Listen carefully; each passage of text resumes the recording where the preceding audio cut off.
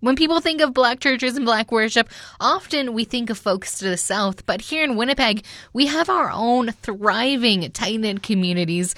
I'm Taylor Brock on CHVN.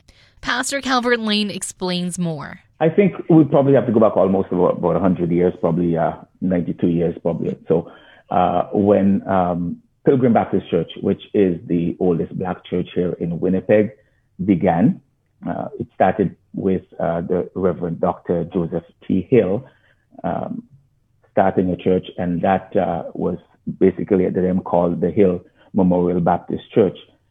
The whole idea was to find a church that would serve the Black community, because the Black community here in Winnipeg was growing.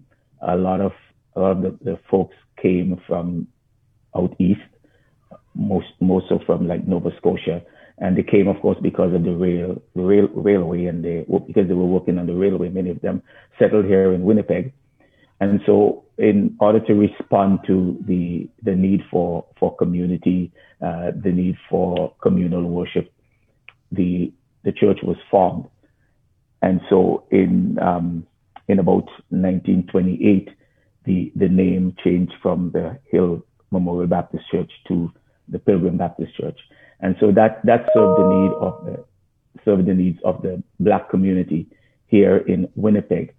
And then later on in the 50s and the 60s, Winnipeg started to see immigration from other Black people coming from the Caribbean, some of them coming from England, and of course later on from Africa. And the folks that came here from England, they left the Caribbean, gone to England in order to look for a better life for themselves, and then things were not working out there because they faced a bit of discrimination, and many of them had to do the same thing. They had to find community in themselves. And so when immigration opened up here in Canada, a number of people came here, and some of them settled in Winnipeg, and found that they were dealing with the same thing, that within the church community, even though there were churches here, it was not really the same, because their style of worship was different.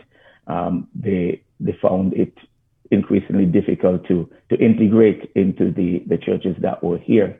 And so a few people who came over from England realized that they needed to form their own church communities in order to respond to the growing immigration that were happening, especially from the Caribbean.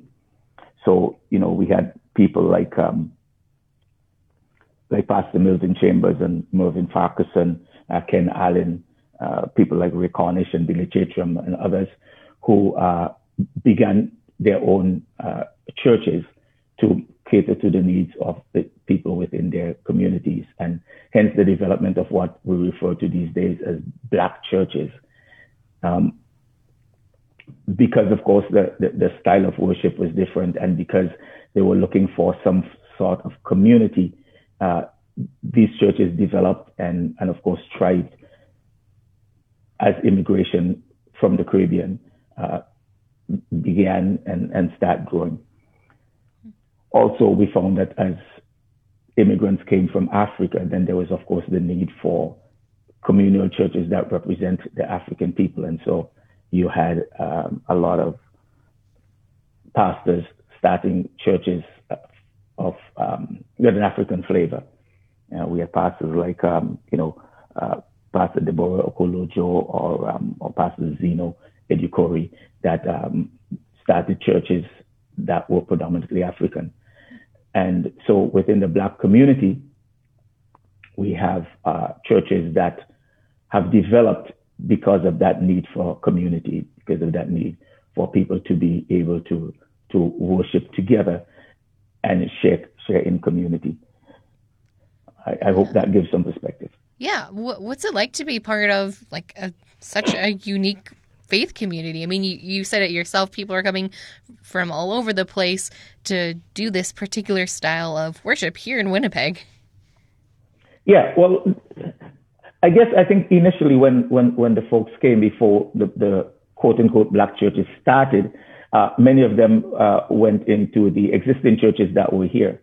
And they found out to their own chagrin that because I don't know whether how much you know about the black community, but we tend to be, I don't know if a little bit more emotional is the term that we want to use, but we tend to be a little more vibrant and in our worship, we tend to be more expressive. And they found that within the churches that were already established here, that they were not free to have that form of expression because, it was not what the folks were used to. And they could not express themselves freely in the form of worship that they were used to, either back in the Caribbean or in Africa with those flavors. And so there was that need, of course, to do it together. The old adage that birds of a feather flock together is probably true in this case, that, because they had a shared heritage and a shared form of worship, they needed to find some place where they could have that expression without, being looked down on. And so that sprung the need for churches to have that expression. So what does it feel like to be a part of that? I guess it gives the freedom of spiritual expression. It gives you a freedom to continue your heritage. It gives you the freedom to express yourselves in a way that expresses who you are and expresses your feelings as it comes out. It's a part of the legacy of I guess being black, and so to be able to do that within your own communities is good. Yeah, and churches now are starting to reopen. On Sunday, did you see some of that happen again? Well, I think that for some churches, they would probably start because we are opening. For others, I think the amount of people that are allowed in the church does not give them enough to actually have in-person services at this moment.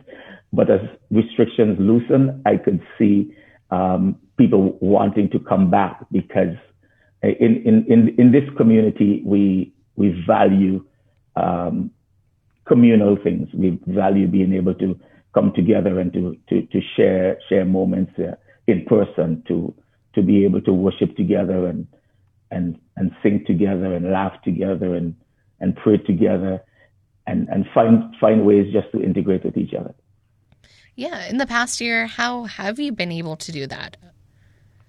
Well, I think like everybody else, we have learned about technology, and we've learned to make it work. Many of us had to make a lot of adjustments. We had to learn a lot of new things, but we have been able to stay connected. We've made phone calls, and we have tried to find ways to allow people to connect, even though they could not do so in person. But we long for the days when we can actually come back and look at each other in the face and smile and give a hug and actually worship together. Yeah, absolutely. Well, thank you so much for taking time to talk about this with me. I appreciate it. Is there anything that I didn't ask you about that you think I should know?